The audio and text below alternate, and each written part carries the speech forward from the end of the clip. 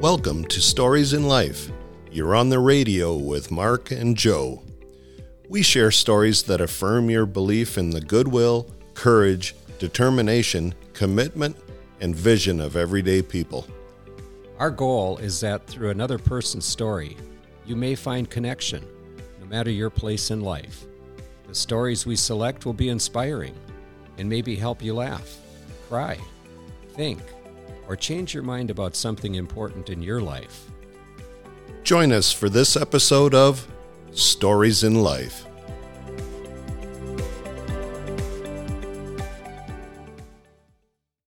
There's a passion you have about building character in these children. Where does that come from? Yeah, I think it comes from... Oh, that's a great question. I think a lot of it comes from the fact that I'm fed up with how a lot of things are going in the world right now. And if we can invest time and energy into building character in young people, then not too far down the road, we might see a change because we're going to have people of character holding positions of power. And so if we can get as many kids in a positive situation as possible now, it won't be long until we see some positive change.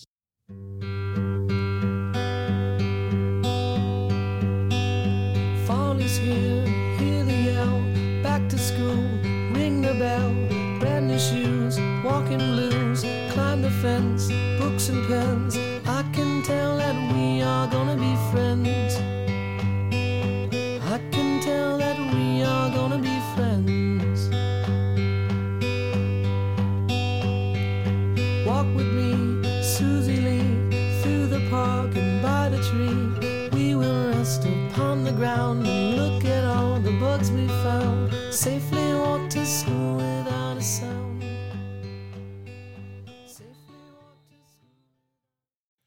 Welcome to our show. Today we're here with Emily Boyle, a middle school teacher at a private school in St. Paul, Minnesota. She teaches 7th grade English, 8th grade literature, and 8th grade geography. She has her own outlook on what teaching in America is today, and she's going to shed some light on that for us. So welcome, Emily. Thank you. I'm happy to be here. Oh, it's great to have you here. I have to share that the first time I met Emily was at Joe's home for a Christmas party, and she walked in the door, and within a few minutes, we realized that we have a mutual friend who was an advisor in her college program. So that was really fun. But also I picked up right away what a really talented teacher she is. So this has been a goal of ours to get her in front of the microphone and have her tell a little bit about her experience as a teacher. Let's set the stage. Tell us about your education. My education. Well, I have kind of an interesting perspective as a student because I've only attended private school my entire life. So I went to a private K-8 school in the suburb of St. Paul growing up, and then I attended a private high school in St. Paul, and then I went to the College of St. Benedict for college in central Minnesota. And I really enjoyed school as a kid. I think it was pretty much for the social aspect of it, not necessarily the academic aspect of it. As a young kid, I struggled a little bit academically. I was young in my grade, so I was a little bit, I don't want to use the word immature because I don't think that's what it was, but I struggled a little bit academically, probably because I wasn't necessarily prioritizing it, but things like reading came a little hard for me at those lower grade levels, and I was a little downtrodden. I had a kind of a bad outlook on how I performed academically. I always saw academics as kind of a second. That was the second thing that school is about. School is really about getting there, seeing my friends, laughing, spending time outside, recess, gym, those sort of things for me as a kid. And then by the time I got into middle school and it was kind of time to buckle down a little bit, I was really lucky to have some amazing teachers that saw the things that interested me and saw my areas of strength and really brought that out in me as a student and made me realize like, oh, I am actually strong academically. I have a lot of strength and intelligence in a lot of different areas.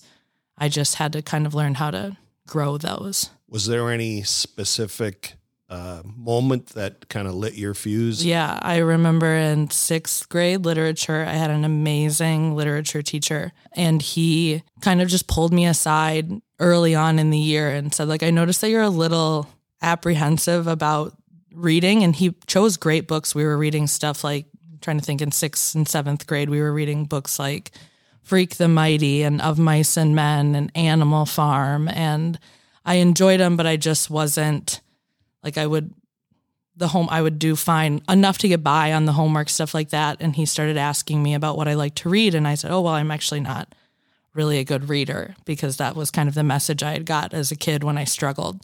And he just started pulling books for me. He had me read The Outsiders. He had me read To Kill a Mockingbird. And it just like immediately clicked. And if you haven't realized by now, listeners, Joe is my dad. So he kind of saw all this happen as I was growing up, and it got to the point where like we'd be in the boat up at the cabin and he'd look up and I'd have put my rod away and I'd just have a book out on my lap reading. So once that fire kind of started in me, then it was hard to put down. And as you start to read more, you grow your vocabulary, your strength, and all the other academic areas improves. And all of a sudden I was doing well in school. And I think it's because I finally got into reading. Sounds like you were really appreciative of that teacher. Yeah. Who saw something in you, that some capacity or capability that you were underemphasizing. Did you know at that point that you wanted to emulate that? Yeah, I do really feel like I knew at a young age, probably late middle school, early high school, that was something that was meaningful to me and something that I felt like I could do. People always ask me, did you know you wanted to be a teacher? And it's hard for me to answer. It's more so like, when's the last time I didn't know that I wanted to be a teacher? It kind of felt more like that, because I even remember like in high school, I just thought like, well, that's what I'm going to do. And I do really think it was because of my middle school teachers, particularly my literature teachers, but all of them were great. And it was really that fine balance of they worked hard to make sure I was successful academically, but I could tell they were working hard to know who I was as a person, and then kind of channeling that into being successful. Is that also why you chose being a middle school teacher versus a high school teacher or little ones? Yeah, it was hard. That's harder to say, because through college, I had spent time in all different grade levels, and there were a few that I knew like, ooh, definitely don't want to do that. Like I knew I didn't want to do first grade. I knew I didn't want to do kindergarten, but I enjoyed 3rd grade. I enjoyed 4th grade. I actually, probably my most negative experience in like a college practicum was in a middle school. And so that kind of scared me almost away from middle school.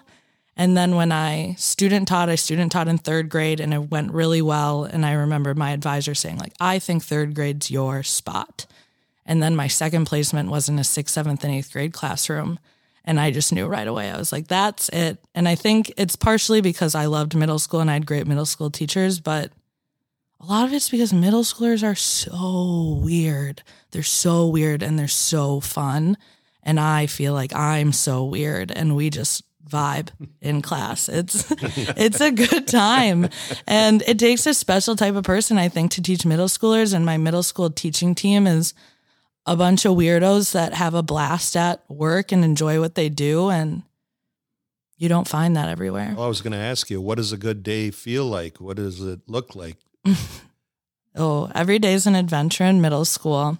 A good day is what a good day consists of for me is I get through the material that I need to get through would be ideal, but that's not make or break. When I see my students learning, but also when I see my students, it's such a pivotal age when I see them doing kind things for each other. When I see, like at the start of this school year, we had a lot of new kids, and when I would see kids, including new students that they saw kind of on the outs at recess, or helping out a classmate with something, stepping into a leadership role, because I think, like I experienced as a middle schooler, it's great to see them learning, but they're going to learn this stuff. That's our job. We're going to make sure they get the material that they need. But are they going to know how to be empathetic to others? Are they going to know how to be inclusive? Are they going to know how to stand up to friends when it's a hard situation to do? That's the sort of stuff that when I can see those things happen and help students get to that point, that's a good day for me. And I always say, even on the worst days, I usually laugh out loud at some point. And I feel like I talk to a lot of my friends who are in a lot of different professions and they're not laughing out loud every day at work. So I feel pretty lucky. So you got that going. Well, one of the things that I really picked up on that story is that you're building character. Yeah. You see opportunities to help somebody, coach somebody, take the teachable moment and make it a lesson. Yep. Which is really special. Absolutely. And I think I feel really lucky that the school that I work at makes that a priority. I don't necessarily know that that's a priority at every school. And I don't think it's because teachers don't want that to be part of their day. I just think there's such high expectations on teachers to get through so much stuff. It's unrealistic and it's impossible.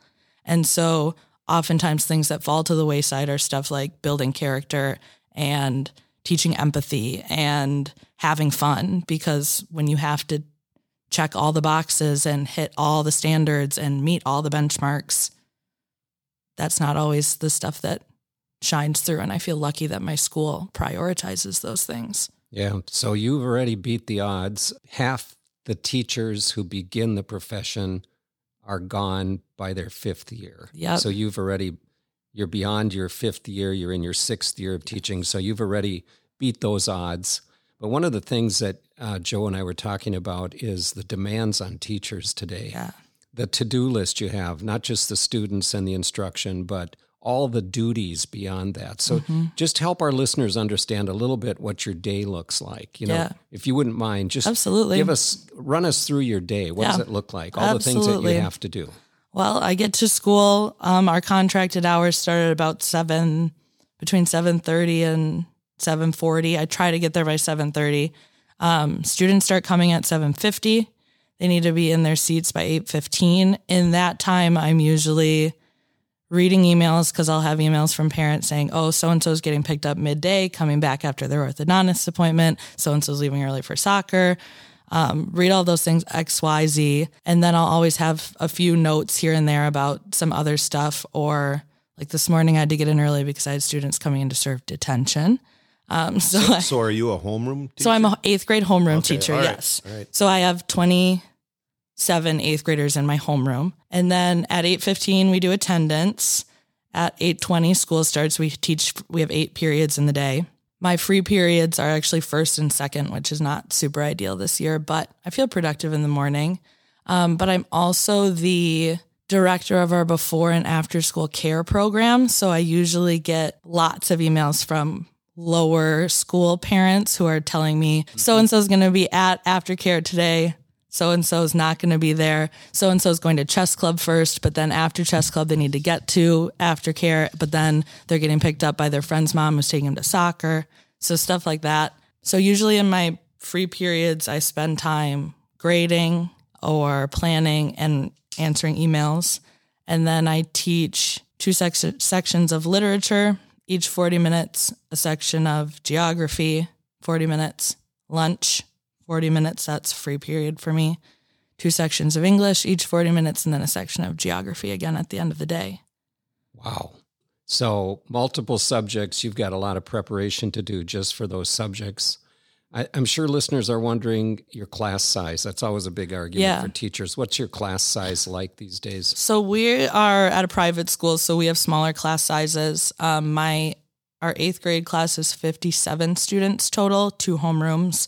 Our 7th grade is actually pretty small, so there's roughly 20 kids or so in each of those classes. We try to keep in the middle school, we try to stay at that like 25 to 27 is Excellent. ideal to keep a healthy student body. Mm-hmm. So those low numbers are a little worrisome at times, but we have some grades that have a wait list and some grades where there's a lot of openings, so that just kind of depends. What are some of the duties you have outside of instruction that you feel are important, but they're also more responsibility? Yeah. Well, I monitor a recess duty every day, or every week, and then I do dismissal duty every day. So that's like outside at the end of the day, making sure kids get where they need to get to. Like on the bus? Yep. Okay. Making sure their parents they're in the right spots. It's safe. I mean, we're in the city, Pick up, drop off. yeah, you want to make sure they're using the crosswalks and everyone's safe. I mean, obviously communication is a big one. And then, I mean, our students have needs, and I feel like those needs range every year, but especially since the pandemic. I mean, frequently in a day, there's at least a few times where I'm following up with a student about something that might have happened, checking in with someone, talking to the counselor about how things went with a meeting with a student. And then we have our middle school team meetings once a week. I'm like co-chair of a program, our anti-bullying program at school. So I have duties for that. We plan weekly lessons for the school for that. And then just kind of the day-to-day stuff that comes up.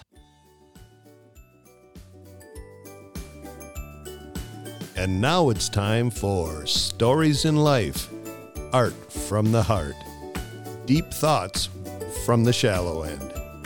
Each episode we bring you a poem, a song, or a reading just for you.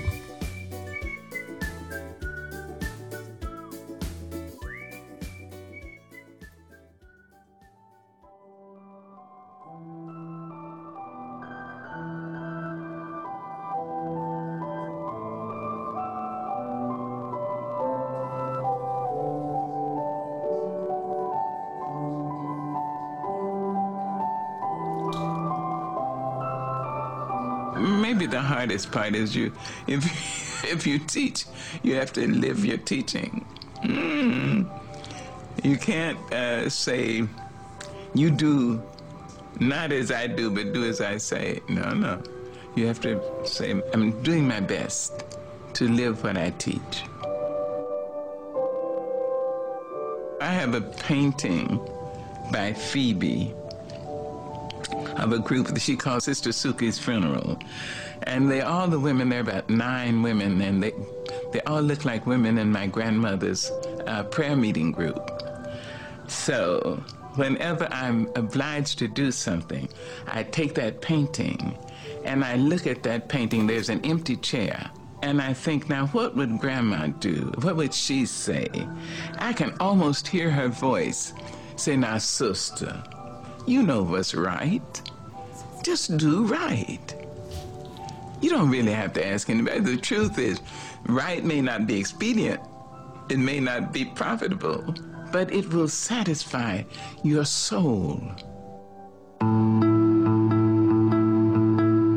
It brings you the kind of protection that bodyguards can't give you. Try to be all you can be, to be the best human being you can be. Try to be that in your church, in your temple. Try to be that in your classroom. Do it because it is right to do. You see, people will know you, and they will add their prayers to your life. They'll wish you well. I think if your name is mentioned and people say, oh, hell, oh, damn, I think you're doing something wrong. But if your name is mentioned and people say, oh, she's so sweet, he's so nice, oh, oh, God bless her. There you are. So try to live your life in a way that you will not regret years of useless virtue and inertia and timidity. Take up the battle. Take it up. It's yours. This is your life. This is your world. I'll be leaving it long before you under the ordinary set of circumstances. You make your own choices. You can decide life isn't worth living. And that would be the worst thing you can do. How do you know? So far. Try it. See. So pick it up. Pick up the battle and make it a better world. Just where you are. Yes. And it can be better, and it must be better, but it is up to us.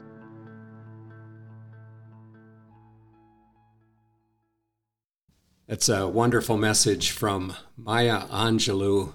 It's a video on YouTube that is produced by Oprah Winfrey. It's a wonderful message, and the one thing that I think about when I reflect on Emily's story of being a teacher is how authentic she is. Yep. She is who she is in that classroom. And she's always been that way too. You know, it's just such a gift to be a great teacher like her and capable of teaching content and character. Right. Equally, and they're of equal importance. They are, and she challenges. First of all, I think she really knows her students, and she's interested in them. She's interested in them as people, and then she challenges them to be better people, which is such a wonderful gift. Right. And I remember how she was impacted by some excellent teachers in middle school, and now I think she's an excellent teacher for her students. She's impacting their lives. You know, I know that because you're her dad, that you're very proud of what she does, but you also see her talents as another person in society. You can Absolutely. see her contributions that she makes. Yep. And the stories she tells you about that. I heard lots of positive feedback, let's put it that way. I'm very proud. Yeah. So the next short segment is she's going to tell us a little bit about her view about the teacher shortage and maybe why that's happening today. And I think she'll touch on compensation and maybe perception of teachers. So let's listen to her comments about that, and then we'll come back, folks, and wrap up this episode with you. No teachers went into the profession with the misgiving of thinking that they're going to receive endless thanks and all of that. The thanks are great, but what we need to do is compensate teachers for their work the same way we compensate almost every other profession for their work. And we just don't do it in America. And people are realizing their worth and their value. And it's not that they aren't passionate about the profession, but like I just said, the laundry list of duties goes on and on and on. And the work is not compensated the way that work would be compensated in any other field. Well, and if you lose good teachers because they're not earning enough money and they have to earn more as a second income in their family, that's tough. That's absolutely. Yeah. And I frequently think about the fact that I'm able to do all of these other side things to make enough money to live comfortably because I'm only supporting myself. The idea that if I needed to support a spouse or a child or multiple children, there's no way I'd be able to commit the time that I do to the things that I do. And I do all those because I need to support one person. So the idea that people are supporting families off of teacher incomes is crazy to me, and it's upsetting to me, and it should be upsetting to everybody because everybody's had a teacher that cared and worked to get them to where they are right now. And the fact that our country as a whole and our system isn't doing that. It's not that I don't think people feel that way. They do, but it's kind of like the thoughts and prayers. The feelings are there, but where's the action?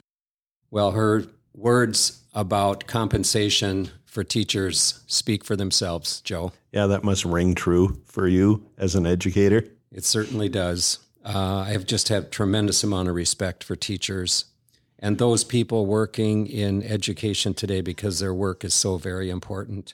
Well, we have a pretty exciting second episode with Emily. I know that she's going to tell us some more stories. Yep. She's going to get into how she builds character and the use of technology and maybe the impact of AI and that sort of thing. It's going to be really interesting. If you like this one, you're really going to like part 2.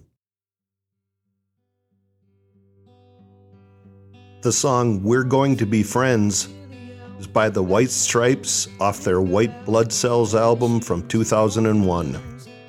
And the Just Do Right video by Dr. Maya Angelou was produced by Oprah Winfrey, directed by Joe Berlinger, and it's available on YouTube. Thanks for listening again, folks. Bye. We hope you enjoyed this episode. Please join us again next time on Stories in Life on the radio with Mark and Joe.